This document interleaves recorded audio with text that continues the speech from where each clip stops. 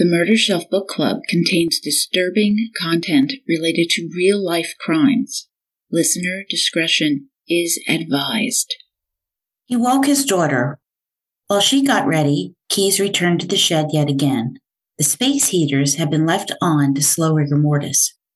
He rolled Samantha's body in a tarp, opened up his lower cabinets, and hid her remains, turning off the heaters, double-locked the shed door, and called a cab. Feldis asked, "Well, what was your plan?"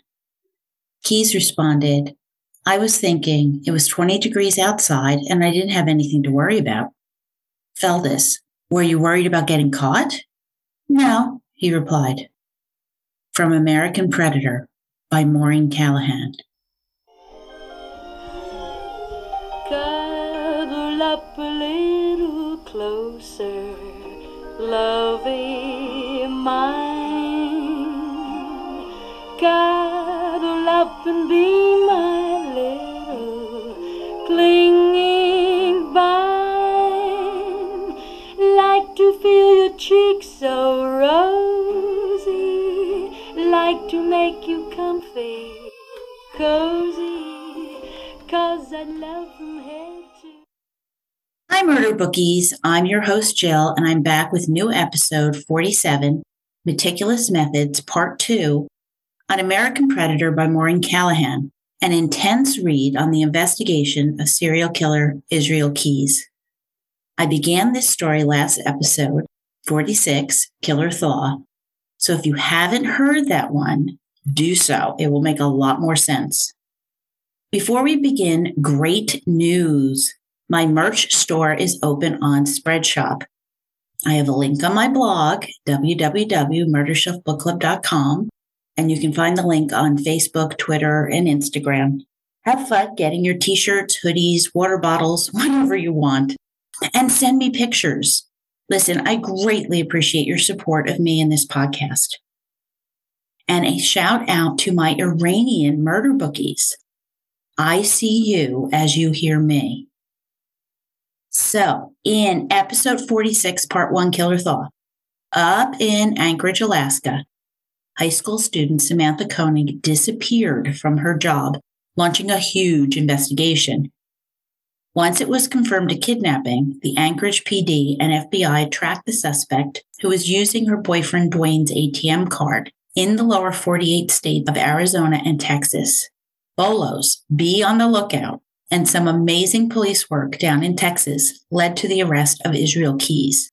The interrogation wasn't easy due to interdepartmental difficulties, as well as wrangling with an intelligent, manipulative killer with meticulous methods.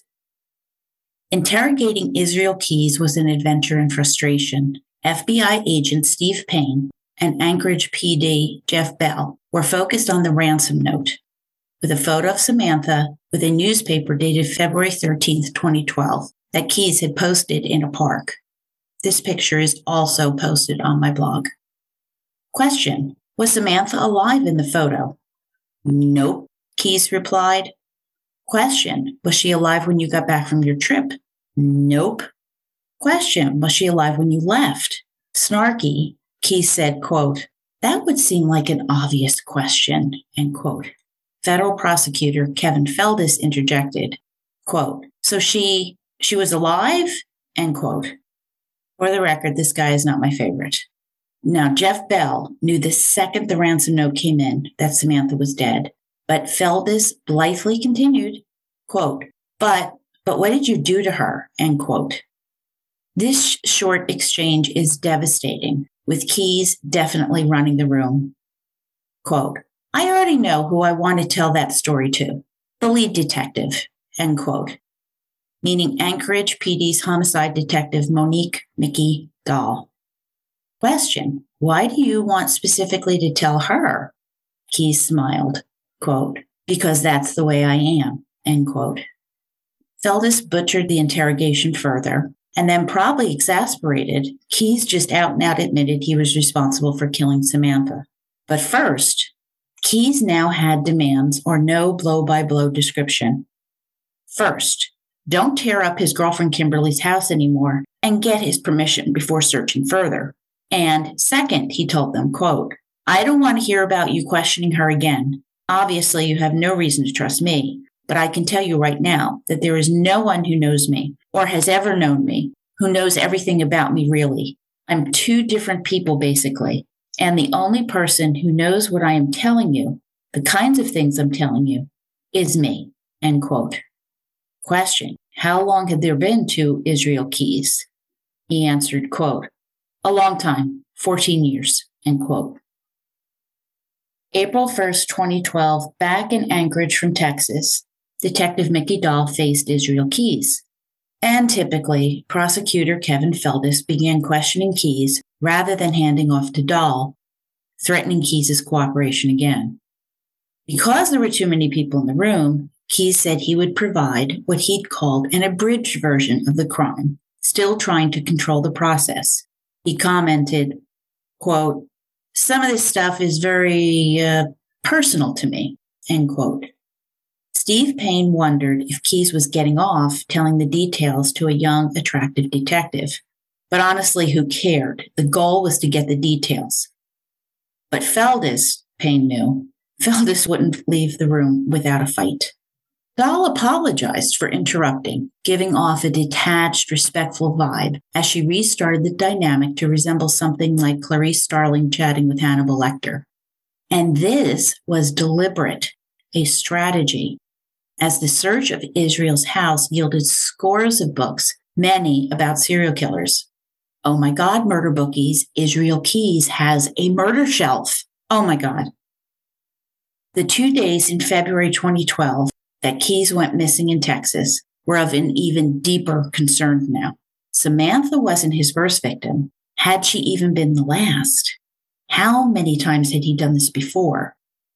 The team believed Israel Keys was a serial killer, two different people, as he himself said. Dahl's first question wasn't about Samantha, though. It was about Israel's daughter. He didn't want her raised by his mom? Keys' response, quote, very perceptive, end quote. Question, was he concerned about this now? No, not anymore, with Keys stressing again that there were too many people in the room, indicating Kevin Feldis. White-knuckled, Feldis again pushed for a start with the abridged version, like Keys wanted. So awkward. Look, Feldis is a federal prosecutor. He really has no business being part of the interrogation. Back in 2000, when I was with the U.S. Army in Kosovo after ethnic cleansing had savaged the area, as a civilian, I was told in serious circumstances, do not try to handle that for which you are not trained. Speak to what you know, not what you don't. Their expression was, stay in your lane. Feldis is out of his lane here. Now, Keys admitted to Dahl at this point, quote, you've got your monster, end quote, illustrating the big difference with how Keys interacted with Feldis, who he wanted to dominate and humiliate. Eventually, Keys began to talk. In his shed, he put a tarp on the floor. Question, was it for catching blood? No, Keys explained. It was just a shield he'd prepped a few days earlier with no person or plan in mind. He'd gone trolling, looking for a lone, vulnerable teenage girl. That night, he randomly stumbled upon Samantha, and he liked her. He liked her? He thought about waiting for her ride to pick her up and then taking them both. Wow. So this guy was confident that he could handle a twofer. A sinking feeling came. Had Keys done this before too? After stealing the ATM card, Keys returned home, poured himself a glass of wine, and got water for Samantha, returning to the shed. Remarkably composed, Samantha asked for a kidnap update. Had he reached her dad? Keys assured her it was all fine, untying her, letting her get her hopes up. And then he restrained her again, cruelly crushing that hope. But snag, girlfriend Kimberly was awake inside their home. Now that's a contradiction. Yesterday, or last episode, Keys said Kimberly was asleep at this point. With the shed space heaters pushing the heat to 90 degrees, which is 32 Celsius, heavy metal music throbbing, the smell of smoke, urine, and sweat overpowering in the small shed, Keys raped Samantha twice, as he put it, taking 2 to 3 songs to finish. Samantha asked if he was going to kill her and tried to talk him out of it, but he was unmoved and Samantha was murdered. Keyes shared, quote, "It's hard work to strangle somebody. I knew it from the minute she walked out of that coffee stand that she wasn't going to live," end quote. A somber doll asked, how long did it take her to die? And Keyes said, quote, it's hard to tell. It was taking a while. I remember thinking, I still have to shower, end quote. Wow, that cavalier whoa as the team took all this in. Rape and murder before he had to leave with his little girl to go on a cruise. He added a tidbit. He'd also stabbed Samantha, but he wouldn't talk about that. Showered, he woke up his daughter, and while she was getting ready, he went back to the shed, wrapping the body in a tarp, hiding her body in a cabinet. Space heater switched off. He turned out the light, locked up the shed, and called a cab. Israel added, quote, I'd been listening to the police scanner a lot recently and just felt by the time anyone figured out what had actually happened, the trail would be already cold. Even if they had pictures of my truck, they wouldn't know whose truck it was. They wouldn't have forensic evidence. They wouldn't have shoe prints. They certainly wouldn't have fingerprints or DNA or anything, so I didn't worry about it, end quote. And if law enforcement was honest, Israel Keyes was soberly, embarrassingly correct. He predicted the Anchorage PD's initial lack of and inept response. So the Keyes family went off on a cruise with the dead body in the shed for 2 weeks. February 18th, 2012, Israel arrived back in Anchorage with his daughter.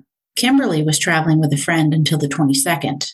On February 21st, with kiddo at school, Keyes began to take the shed apart from the inside, dismantling everything, chopping it into firewood. Samantha's body was now triple wrapped in a foam mat, sleeping bag, and tarp, the sleeping bag soaked with her blood. Okay, another contradiction. Remember how he minimized the stabbing? Now he is saying the sleeping bag was soaked with blood. Everything Samantha touched or brushed up against was cut up, put in a huge garbage bag, along with the clothes he wore that night, and burned in his fireplace. And this part's difficult to hear, murder bookies. Keyes went on, quote, I thawed her out. She wasn't rigid, but floppy. And I wouldn't tell you this part, except you're going to find out anyways. This stuff is private. But I had sex with her corpse. She was warm, and I guess I lost track of time, end quote, because that's when his daughter came knocking on the shed door. Laughing as he remembered, he'd said, quote, be right out, go eat breakfast, end quote. Question, how did he do the ransom note and photo? Keyes explained he got a Polaroid camera at Target, but they were out of film. So he put his daughter to bed and then left her alone, driving an hour to the Wasilla Target to get the film, also picking up a ribbon and paper for a typewriter he'd gotten at Goodwill. The February 13th newspaper came from a dumpster. Dahl asked why he picked February 13th, and Keyes said, quote, because I wasn't in Anchorage on the 13th, end quote.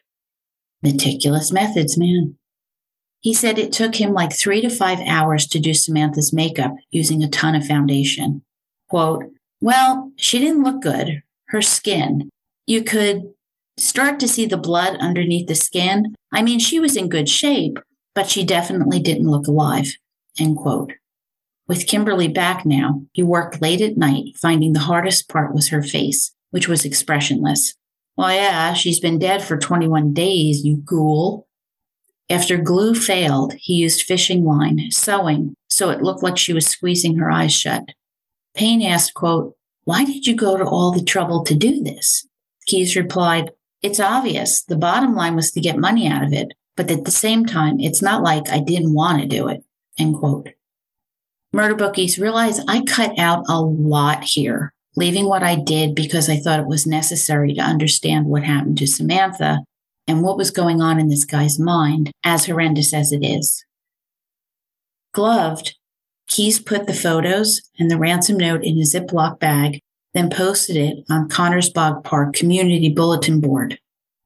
Later, with Kimberly at a friend's, he turned on Samantha's cell phone and texted Dwayne.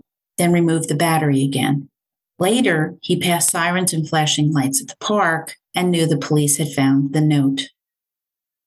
The police investigation revealed that Israel Keys was struggling financially in spite of cruises and travel all over the place, which is why Keys kept the ATM card, to get money. He claimed he had no idea his movements could be tracked using the card, which is somewhat mystifying for a very intelligent, organized guy, and I don't believe it. He just needed the money, and he took the risk. Time to move Samantha's body. Keys said, quote, "She was starting to smell a little bit. I decided to get it done and figured out some excuses what I was going to be doing for 3 days," end quote. He placed Samantha into a large tote and dismembered her.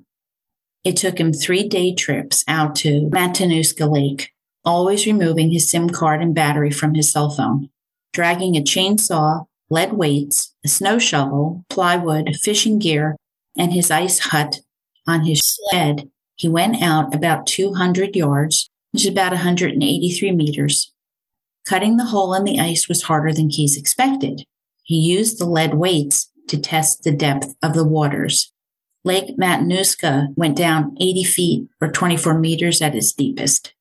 Placing plywood over the hole, he put snow on top of it and left.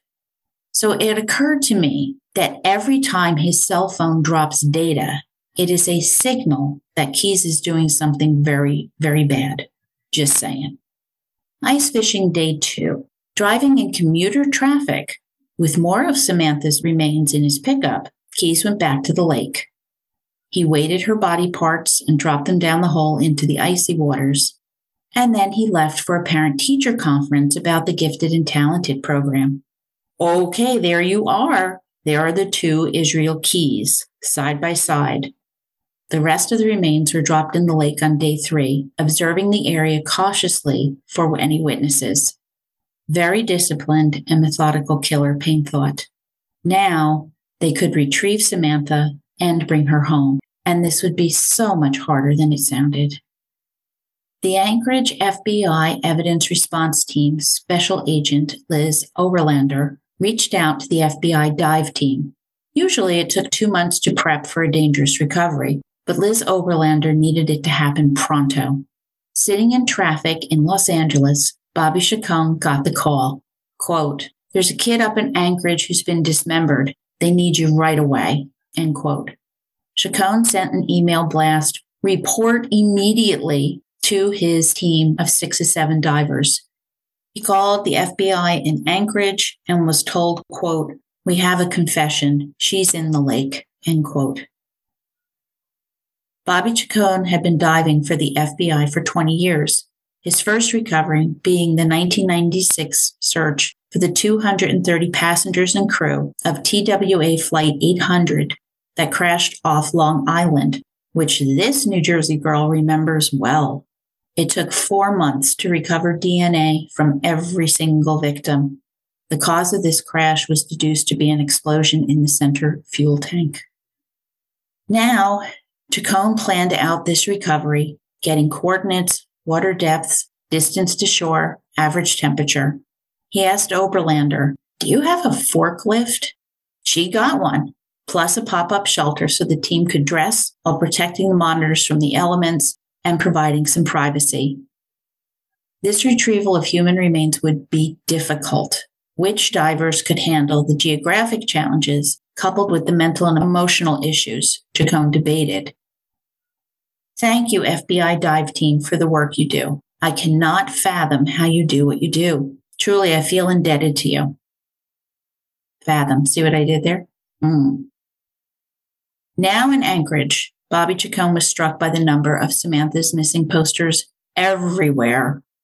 And he knew the FBI's arrival in town would trigger unease. Federal agents being set in wasn't good. April 1st, 2012. Oberlander met Chacon, going to see the Keys shed being processed. Tools, clothes, plastic bags, spare parts all over, multiple shelving units, stuff slung on hooks. It reminded Bobby of Unabomber Ted Kaczynski's cabin. From his barren, remote Montana cabin, Kaczynski mailed bombs, murdering and maiming all over the U.S. until his arrest in 1996. 1996 was a big year, evidently. Ted Kaczynski was an off-the-gritter, a loner, paranoid, with an enormous distrust of the U.S. government. And this sounded a lot like Keyes. If half of what Keyes had said was true, Keyes was as organized and lethal as the Unabomber. April 2nd, 2012. Payne, Bell, Nelson were on hand as the dive team began with a moment of silence. The ice was close to 3 feet thick. Sonar equipment went down, and 2 hours into it, there were 5 pings, just as Keyes had said. Visual verification is mandatory. The 4-propeller ROV, remotely operated vehicle, went down, which would send up visual imagery. Almost immediately, it hit, and a human foot was seen on the screen. A jolt shot through Chacon and his team. He told Oberlander, quote, "I can now confirm to you that I have human remains," end quote. Cell phones lit up, buzzing the news. I have some photos that I took at CrimeCon 2018 when Bobby Chacon spoke about all this. They're also posted on my blog. 10 teammates prepared the divers. Their work under the water is so difficult that they prepare nothing themselves. Suiting up in 100 pounds of gear takes 2 hours, giving divers time to think what they might need, how long they might be down, order of recovery, what they'd find, all vital factors. The 10 by 10 feet or 3 by 3 meter triangular holes were cut into the ice that allowed them to shimmy themselves down while hanging on at a 45-degree angle necessary for leverage. The ice was thick, the water clear, and the press and observers had arrived. 7 p.m., diver Charles Bartenfeld, aka Bart, went in first. 15 minutes later, Bart made the descent, landing right near her torso, kicking up debris. Diver Joe Allen joined Bart, unhooking the body bag from his chest, and the 2 men struggled to secure the remains.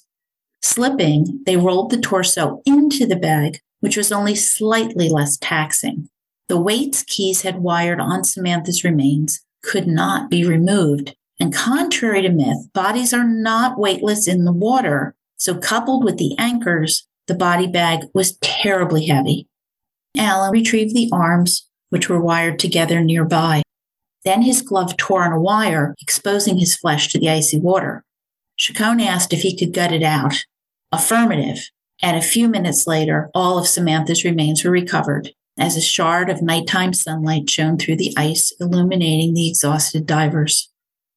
Bart and Allen would remain in the water until all the procedures were completed, protocols that were established by Bobby Chacon. Job done. The dive team was leaving Anchorage, where hope had shifted to grief, as indicated by a sign which read, "Our warmest condolences to the Koenig family." Bobby Chacon retired in 2014, and at his retirement party commented that he will never miss pulling another dead child out of the water. Later, driving home past Samantha's kiosk, Jeff Bell wept. He would never see the kiosk the same way.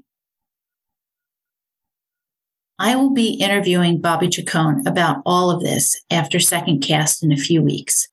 Please watch for that special interview. Fun fact, and Lord knows that we need one right about now, April 2nd gets about 14 hours of sunlight in Anchorage. I was in Finland during July, and believe me, you lose all track of time when the sun is bright in the sky at midnight. It's really disorienting, and it can make for some nasty hangovers too. Learning her body had been recovered, James Koenig and Dwayne began mourning in earnest, as well as the community, all grieving the loss of Samantha, her young life snuffed out too soon. But investigators knew it was just the beginning for them. Keyes had said, quote, "I have a lot more stories to tell," end quote. And they believed him. Who was Israel Keyes? The computers seized at the Keyes residence were key. They were key. The tip line also began to buzz. 17 calls came in from locals who had hired Keyes to work in their homes, and they were overwhelmingly positive. All right, Keyes did great work. He was reliable, friendly, worked alone, and most were hoping his arrest was a misunderstanding. A friend of both Keyes and Kimberly's, she'd hired him to work on her home too, and he'd bring his daughter along, and they were adorable together. However, one day she caught Keyes giving her a look that leveled her, causing real fear, but she convinced herself it was nothing. You know what I'm going to say, guys. Trust your gut. Right before Samantha went missing, Keyes hadn't shown up at work and didn't return her calls. Alarmed, she went over to his house knocking. Eventually, Keyes answered the door. She could smell alcohol. He was disheveled, hollow-eyed, a complete shock to her. Keyes said he was okay. Quote, "It's just the Alaskan winters. They've got me down," end quote. Common enough complaint, she believed him. A tip came in from Maine. The Keyes had lived in Idaho with a Christian identity group preaching white supremacy. Another caller from Texas spoke about Heidi Keyes' church, describing it as a cult. Maureen Callahan writes, quote, "The group are Koreshian, followers of David Koresh. They have interrupted other church services yelling, 'You are going to hell!' They clean guns, talk about explosives. Men from the group have multiple wives who are young and often teenagers or preteens. Neighbors are scared to death for their safety and their children's safety," end quote. Now that's kind of scary. By the way, it was later learned that one of the Anchorage FBI guys had hired Keyes for a renovation. Yeah. FBI agent Kat Nelson examined Keyes' computers, finding hundreds of photos of faces. Women, children, men, middle-aged, old, all races, slim, overweight. I mean, pick a variable, it was represented. In many cases, the photo was attached to a news story reporting a disappearance or a missing person flyer on social media. Among them were photos of Samantha Koenig. Were these potential victims or victims? Or information? Call in the FBI profilers. Armin Showalter, one of the best serial killer profiles at the Bureau, told Payne he just didn't know. He'd never heard of a kidnapping murder like this one. No one in the BAU had. Sending him the images, he'd run facial recognition on them. There was no national database for missing persons, no law that required missing adults to be reported, and no ways to tell if Keyes liked reading about missing people or was cataloging his victims. With the dive team in town, Dahl and Payne realized the media would tie Samantha to the activities at the lake. They reassured Keyes that the media would have extremely limited information about what happened to her, protecting his daughter as he demanded. This resonated, but he said ominously, quote, "This case is not the end, and you'll never find another body without me," end quote. But at that moment, Israel was fixed on firing his attorney, Rich Kurtner, asking if Payne and Dahl could help him. An interesting development, evidence of maybe some trust being built, but the police legally have zero input into attorney-client relations. Payne suggested he speak to them about other crimes where Kurtner was not representing him. All Keyes had to do was say he was representing himself in these other yet unnamed cases. And this was when Kevin Feldis began trying to threaten Keyes, saying he only had leverage because he has information. If another body is found anywhere across the country, controlling the media would be problematic and Keyes would lose. Keyes was not buying it. He spoke with contempt. Quote, "Here's the deal. I know what you have because I know you have the computer. I'm only going to give you the dots that I know you're going to eventually connect. And frankly, if I hadn't been picked up in Texas, that computer would be in a landfill right now. I am not going to talk about things unless I know I'm going to get what I want," end quote. Well, question, what did he want?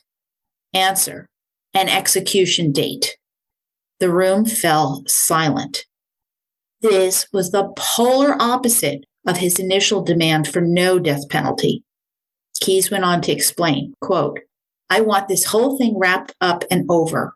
I could end up in a federal supermax prison somewhere the rest of my life which is what, if my attorney has his way, that's where he wants me to go. And that's not what I want. I want this whole thing wrapped up in a year, end quote. Click. Of course, Keyes would then want to fire his defense attorney, Rich Kirtner, who is among the staunchest anti-death penalty defense lawyers in Alaska, if not the country. Quote, from today, start to finish, I'll tell you about everything. I'll plead guilty to whatever. I'll give you every single gory detail you want, end quote. Question, why was he willing to speak now? Quote, I want my kid to have a chance to grow up. She's in a safe place now. She's not going to see any of this. I want her to have a chance to grow up and not have all this hanging over her head. If I end up in prison, I know how this works. You're going to keep looking and you're going to keep going back, and I don't want news about me. And frankly, I've already talked to my attorney about. Don't tell me! Feldis emphatically cut him off. It is against the law for the prosecutor in a case to have any information about the constitutionally protected discussions between a defendant and his lawyer, which is why Feldis should not be involved in this interrogation in the first place. Don't like this guy one bit. Payne interjected, seizing the opportunity.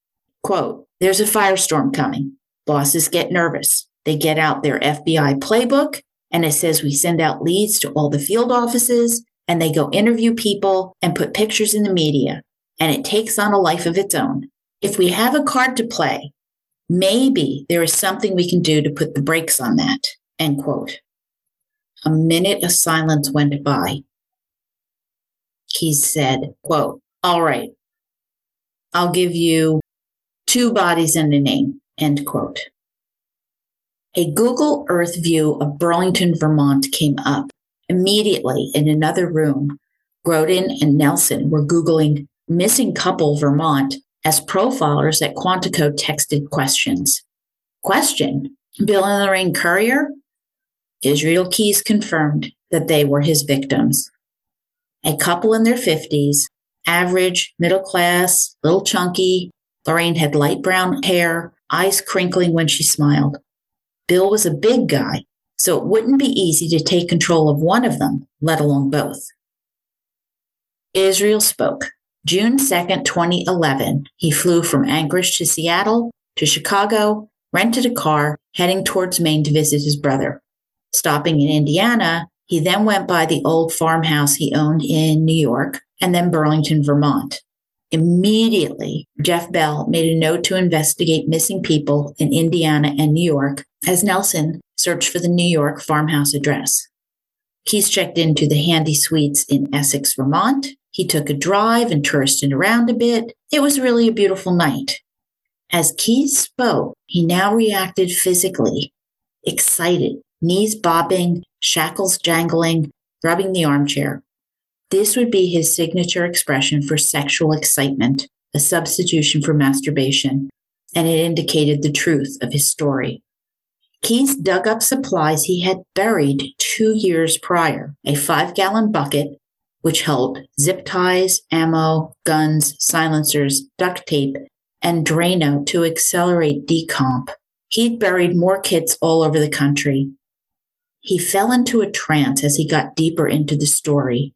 Around 8 p.m., a dark, rainy night, leaving his hotel, he crossed the road, stalking a victim, and came upon a house on Colbert Street. He got a sense that an older couple was living there. No kid toys, no swing sets. That was part of his code, he said. Quote, the one thing I won't do is mess with kids, end quote. Cutting the phone line, he saw there was no alarm system. Being in construction, it allowed him to predict floor plans easily. Putting on leather batting gloves, dressed in black head to toe, he strapped on an unlit headlamp, climbed through a garage window, and passed the courier's green Saturn sedan. In the car's glove compartment, he confirmed that a middle-aged couple lived there, Lorraine and Bill Currier. He wound up breaking the window to get inside. Was he planning to rob the house? Quote, the main reason I was there was for them, end quote, was the chilling response. A blitz attack came fast as he entered the Currier bedroom, zip-tying them. He knew how they'd react, and it gave him a tactical advantage. Did they have guns? Yes, a loaded .38 Smith & Wesson in Lorraine's nightstand. He kept his gun pointed at her as he retrieved her .38. Keyes pulled lingerie out of the dresser, but added, quote, I don't know if I want to get into that, end quote, although he admitted his motive was purely sexual. They were forced to lie down on the bed, arms behind them.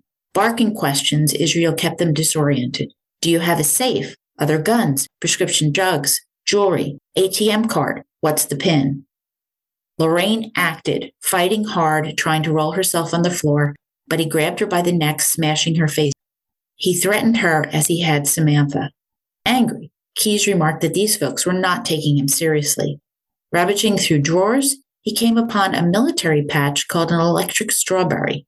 What a coincidence! He and Bill Currier both served in the Army's 25th Infantry Division. He told that to Bill, letting Bill wonder if this revelation would help them, letting him have hope. Keyes announced they were leaving the house, making sure that Bill and Lorraine put slippers on because of the broken glass. There'd be no blood, no DNA. He put them in the car and drove off. They begged. Bill needed his medication. They had no money. They hadn't seen his face. Let them go. Take the car. Keyes told them that this was just a kidnapping and he was taking them to a safe house. But in his backpack, there was a pan, water bottles, 50 feet of coiled nylon rope, latex gloves, duct tape, and a small propane stove. That does not bode well. About 4 a.m., the Saturn pulled into an abandoned farmhouse that had a for sale sign that Keyes had spotted during his earlier drive, all part of his MO, scoping out the area looking for lonely, abandoned, remote buildings. This farmhouse was falling apart, huge hole in the roof, set back on a hill from the main road. It had a huge tree blocking its view. No one had been here in ages. It was perfect. When Keyes took people, he was very aware of the adrenaline rush, the color draining from their faces, pupils dilating in fear. He could smell their sweat, a true predator. Extending these responses as long as possible was another rush. He left Lorraine in the car, moving Bill to the basement. Returning outside, he saw Lorraine standing up in the car and then taking off, running towards the road. Damn it! But Keyes was faster, tackling her, dragging her into the house, upstairs to the dilapidated bedroom. He couldn't believe it. She'd almost got away. Angry, he strapped her down with duct tape, rope going around her neck, with her fighting the entire time. Shouts now came up from the basement. Where's my wife? With Lorraine secure again, he grabbed a knife and went down, taking a water bottle with him. Question, why the water bottle? Again, Keyes wasn't sure he wanted to get into that. In the basement, Keyes' headlamp showed a half-untied Bill thrashing to free himself. This enraged Keyes. Bill fought back, managing to shove Israel around. Where was the pulsating fear? Keyes told the team, quote, when things get physical, that pisses me off because there's a very specific way I want things done. Very specific way I want things to happen. And I have the whole thing planned out, end quote. Investigators determined Keyes planned on raping Bill too. Quote, so when somebody messes up that plan, it kind of surprises even me that I lost control that way, end quote. Murder bookies, the fantasy is everything, all important. Although it seldom goes as the serial killer anticipates. That's why he's mad. Unraveling, Israel Keyes ran upstairs to fetch his loaded gun, equipped with a homemade silencer. Returning to the basement, he saw Bill back on his feet again, yelling. Keyes shot Bill, hitting his arms, neck, head, and chest. And Bill was still standing. Keyes had never seen anything like it. But finally, Bill collapsed to the floor. Unnerved, Keyes went out to have a cigar and tried to pull himself together. It's all ugly, but this next part is really ugly, murder bookies, so brace yourselves. Inside again, Keyes covered the bedroom window that faced the road with a detached door and set up the propane stove and boiled water. Question, what was that for? Quote, Keyes chuckled, I don't know if I want to get into that today, end quote. Oh, God. After gagging Lorraine with paper towels, he cut her clothes off with a knife as she fought. He raped her twice, using condoms both times. Then they shared a cigar, again with the shared. During the second rape, he choked her unconscious, not ready to kill her yet. It was clear to investigators that Keyes was reestablishing dominance as Bill's resistance had emasculated him.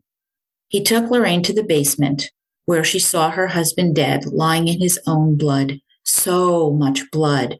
A mistake Keyes usually did not make. Wearing gloves, he strangled Lorraine with a rope, double-checking to make sure she was dead. This older couple were way tougher than he'd imagined. He cut off their restraints, poured Drano over their bodies, putting each in trash bags and leaving them with the garbage in the corner. The sun was up now, so he had run out of time. He couldn't burn down the house as he'd planned to cover his tracks. But he thought whoever bought this house was interested in the land, and they'd tear the house down themselves. The basement would smell so putrid, they'd assume some animal had died down there. Exiting, Keyes drove the courier's car to the Rite Aid parking lot where he'd left his rental the night before, far away from surveillance cameras. Head down, hoodie up, their ATM card in hand, with only $100 in the courier's account, Israel passed. It wasn't worth the risk. Aha, so he slipped up, revealing he did know he could be tracked using a victim's ATM card. This whole thing had taken about 6 hours, start to finish. He drove to Maine. Why had he done this? Keyes said, quote, "I don't consider myself that different than hundreds of thousands of people," end quote. But recall, they had found bondage, S&M, gay, transgender porn on his computer. Only Keyes said he took it to the next level. Quote, "The sexual fantasies, the money, the adrenaline rush, once you get started, there's nothing like it," end quote. During this whole gruesome rendition, investigators noted the similarities of what he'd done to Lorraine and Samantha, tied with zip ties, rope around the neck, stuffing mouths with paper products, sharing cigars with the women, stabbing and raping them twice, plus stealing ATM cards. A signature was emerging. On the way home from Maine, Israel drove past the courier's Vermont home, learning the police were clueless and that a witness had come forward saying he'd seen a white man with long brown hair driving the courier's car. Not worried, the sketch didn't look like him. And the sketch can be seen on my blog too. Back in the present, Keyes knew he'd been sloppy while in Texas. He didn't always turn his cell phone off. He had dime-marked packets of money in his rental car, which had obviously exploded after a bank robbery. Bandit Tracker, a website that catalogs surveillance images, found a video of a masked man who looked like Keyes committing a robbery in the National Bank of Azle, Texas. Links to Bandit Tracker were found on Israel's computer too. Yet, Keyes believed he was in control of this narrative, offering information on arson. He burned down a house, but in return, he laughed, saying he wanted a cigar first. From this discussion with him, police learned that one of Israel Keyes' favorite pastimes was pulling up small towns on Google Earth, remote places with easy highway access, towns that rarely have crime, and consequently, an inexperienced police department. Then he'd search and see how many banks were in the area, which had surveillance cameras, little infrastructure, and thus were wholly unprepared for a bank robbery. Keyes said he was, quote, "on a supersonic high after what he'd done in Alaska. It was all he could think about. Killing Samantha in his own backyard was the biggest, riskiest thing he'd ever done, and he'd gotten away with it," end quote. He thought he had. He felt emboldened when he posted comments on the Alaskan Daily News website. He loved seeing the investigation play out, enjoyed the anonymous recognition, feeling omnipotent. The family cruise hadn't taken the edge off as he had hoped. Question: did he take someone in Texas? He denied it. So what had he been doing for those 2 days? After a lot of smoke and mirrors, Keyes said he drove around, burnt a house down, and so he had thought about taking someone too. So spot on Bell. He was all amped up. He'd even considered burning churches. Churches? Why churches? Bell asked. Quote, "Oh, it's a personal thing. It's not so much that I care, but I had it in my mind that I was going to start using churches." End quote. His computer confirmed that he had searched remotely located churches. He fantasized about his victims being held in a small town church, raping and torturing as they pleaded for their lives to a God who didn't exist. Maybe he'd stage the bodies on the altar, waiting for them to be discovered by a priest, or maybe even the congregation. Or maybe he'd just burn it down with the victims inside. But this hadn't worked out. And we are beginning to see the real Israel Keyes. Question: did this come from the way he was raised? Probably, he conceded, but it really was just his general philosophy. Hard line was drawn. He would not speak about his childhood further, which convinced the team that this was important territory to delve into. How had Israel Keyes become a monster? Keyes found Texas harder than he'd imagined. Straight-talking shit-kickers, people who were openly suspicious of outsiders, and many people had guns. Like, no one took their personal safety for granted. Way to go, Texas. That's why it took him so long to find a house to burn in Alto. Frantic Googling, Nelson found it, a fire in Aledo, Texas, on February 16th, 2012. And the house was remote and would draw police so he could hit the bank. Bank robbery, hunting prey, and arson. Clearly, Keyes was out of control and was escalating. Before he wanted to remain off the radar, a ghost with no visible or virtual footprint. Now he felt himself conducting elaborate crimes that would make the national news. This urge for infamy had built up slowly over the years. For a long, long time, he only checked media coverage from airports, libraries, public computers only. As he became more brazen, Israel became frustrated. He wanted the world to know, in the history of monsters, he was great. He never believed he'd get caught. Now, the Aledo house was a train wreck, having a lot in common with the Courier's farmhouse. Was this a diversion so he could go rob a bank? Quote, "I didn't need a diversion," he replied, end quote. Another contradiction.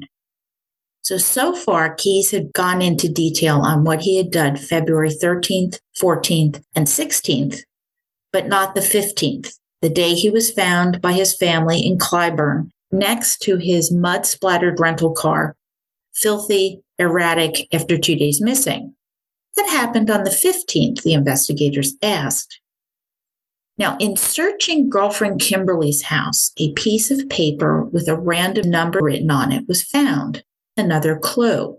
It turns out the numbers were police scanner frequencies for Stephenville, Texas. Keyes meticulously planned escape routes in advance. Stevensville was an hour from Aledo and Clyburn. Bell knew he had taken someone in Texas. He just knew it. February 15th, 2012, Texas missing person. Jimmy Tidwell, an electrician, who'd last been seen in Longville, Texas, 2 hours outside of Dallas, was heading home after working the night shift. Days later, his white Ford pickup truck was found parked 5 miles from his home. There was no sign of forced entry or foul play, according to his sister, Lynn Atkin. Reliable, punctual, a wood carver, Jimmy's glasses were found on the seat, but no wallet, phone, or keys. 58 years old, long wavy brown hair, glasses, married to Carol with 2 grown children. Nothing marked Tidwell as a high-risk victim. No one believed he had hitchhiked off to a new life. A manhunt ensued, reward money raised, and not a single lead emerged. Did what happened to Tidwell fit Israel Keyes' MO? Well, let's see. Lone guy in a remote area like Enterprise, Texas, a deserted road, his truck found at another location where highways intersect, State Highway 315 and Farm to Market 95, and a body possibly dumped at a third location to confuse police, possibly Lake Pat Clyburn, located 57 minutes from Stephenville. a lake area where a rental car could get stuck in the mud. Well, it sounds plausible to me. And grim fact, Jimmy Tidwell often wore a white hard hat on the job. In the Azle surveillance video, the bank robber was seen wearing a white hard hat with long wavy chestnut hair. This happening the day after Jimmy went missing. And oh my God, the robber's hair looked a lot like Tidwell's. Keyes gave them a horrifying clue. He, quote, hadn't been wearing a wig, end quote, at the Azle bank robbery. Asked where he got real hair, he went silent, finally saying, quote, you don't have to buy real hair to get real hair. Hair is free. Everything is free if you take it, end quote. Oh my God. Meanwhile, the FBI was using facial recognition to try to identify the hundreds of photos found on his computer, comparing them with those on NamUs and the National Missing and Unidentified Persons website, finding 44 matches. 11 were teens, 10 smaller children, the youngest a year old. One thing I won't do is mess with kids, huh? Serial killers lie, murder bookies. They lie. They would continue to identify the remaining photos. Anyone who disappeared during Keyes' timeline had to be considered a possible victim. The shed where Samantha was held and Israel's pickup truck revealed no evidence, both frustrating and sobering. FBI profilers were flabbergasted. Keyes was one of the most terrifying suspects they'd ever encountered. His MO was entirely unique in the realm of serial killing. He avoided detection through Americano coffee-fueled travel, buried murder tools, retrieving them years later, shunning technology, no GPS, only paper maps, turning his cell phone on and off and removing the battery, all new. Cat Nelson actually reversed this on him like I suspected. He was doing something when his phone went dark, and these dark spots were breadcrumbs to follow, a tell.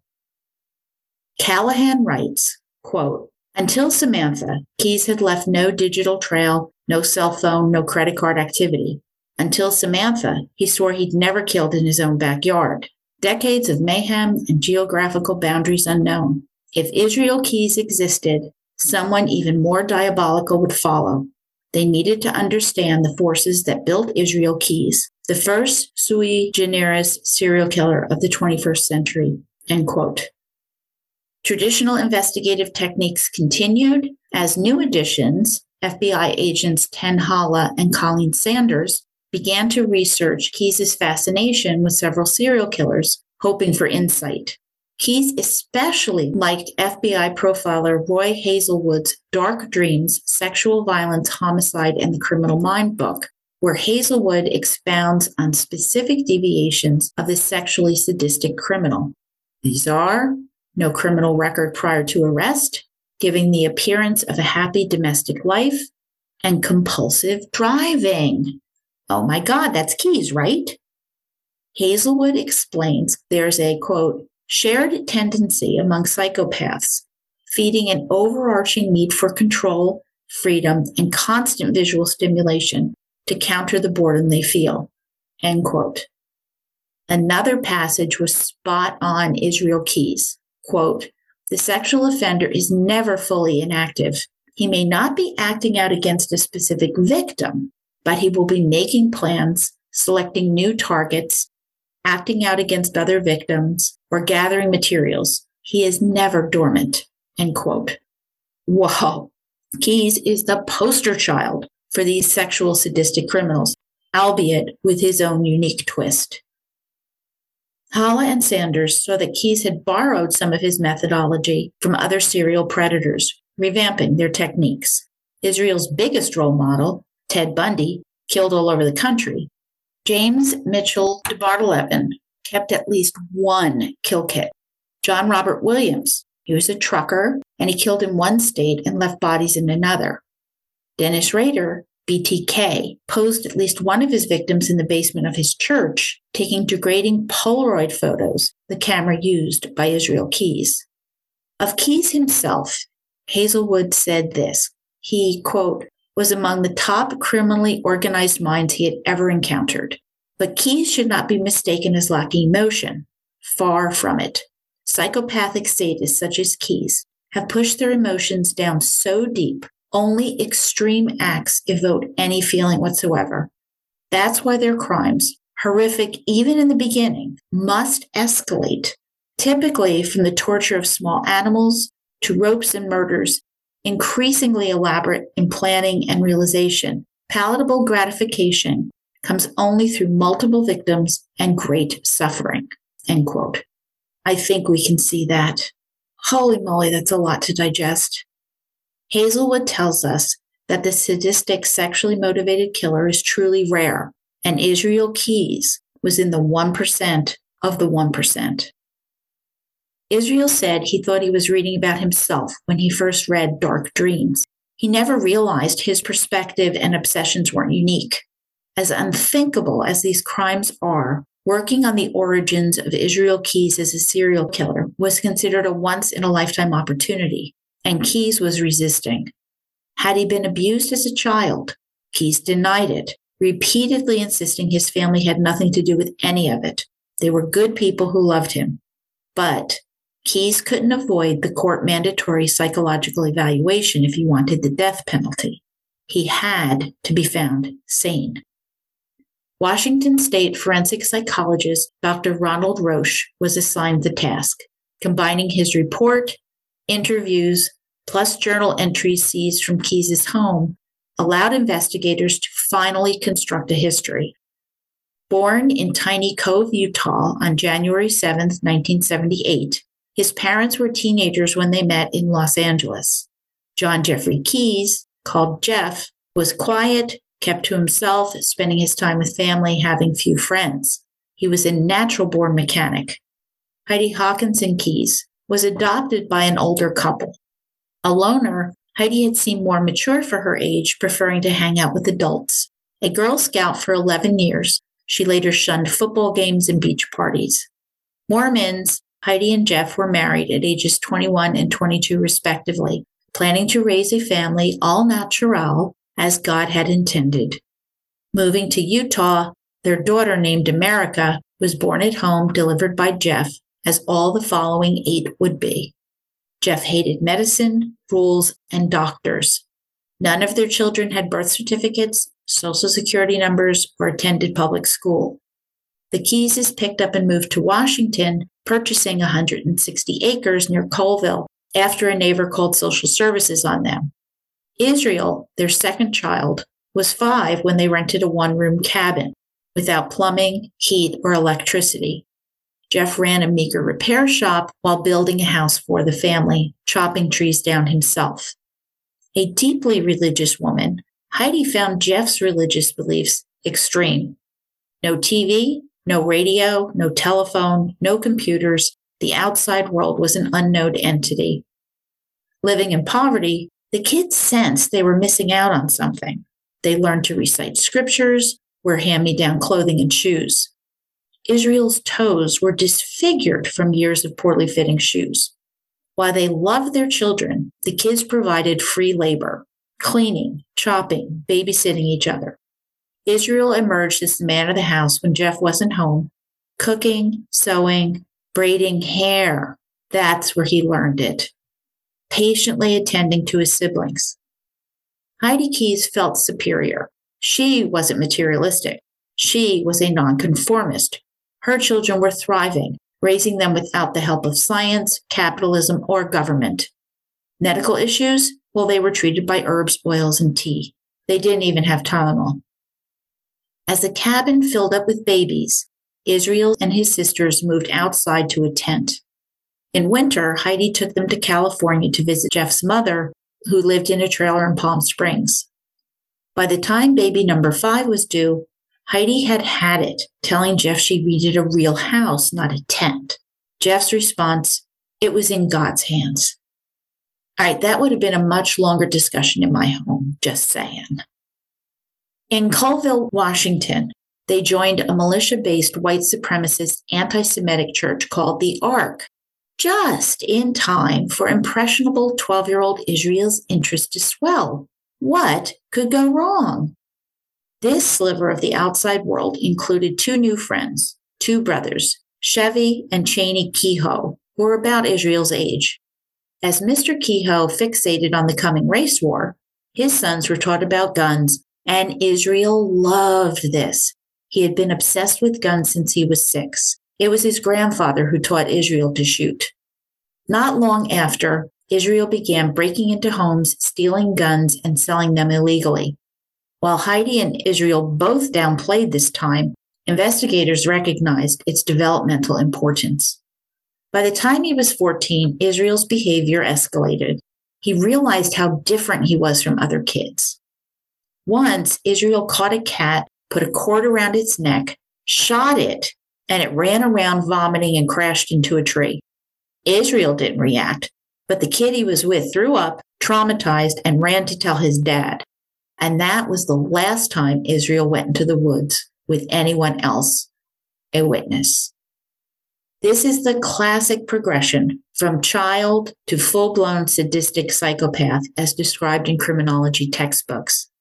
They practice torture and killing animals for pleasure, hone their skills, and then graduate to humans. Adult Israel couldn't understand why these acts were so cruel. During the psych eval, when asked if he'd ever hurt anyone badly when a child, Keyes minimized, quote, "A few minor scuffles. I'm pretty much non-confrontational," end quote. Non-confrontational, huh? Ask the couriers about that one. At 15, Keyes began to build his own cabin away from his parents. Heidi did not approve. He was just too young, but didn't try to stop him. By now, Jeff had completed the family home with a fancy generator, stove, and propane for lighting. But Keyes realized he had to be alone. The stark reality was he'd hunt anything breathing, and animals were no longer enough. His skills included being able to camouflage himself, heightened senses, knowing how to butcher a deer. Unobserved, he sat in the woods for hours watching people, pondering how easy it would be to take someone and make him disappear. An arrest came at 16 for shoplifting, and he was forced by his parents to move back home. By now, Jeff and Heidi had left the white supremacist ARC religious cult. This is when Israel told his parents he didn't believe in organized religion, thinking they'd understand. Rude surprise, his father disowned him, from favorite son to pariah in a flash. Heidi, however, still loved her son and supported him, refusing to go along with Jeff. And Israel told the team, quote, "Mom saw past that. She cared about me," end quote.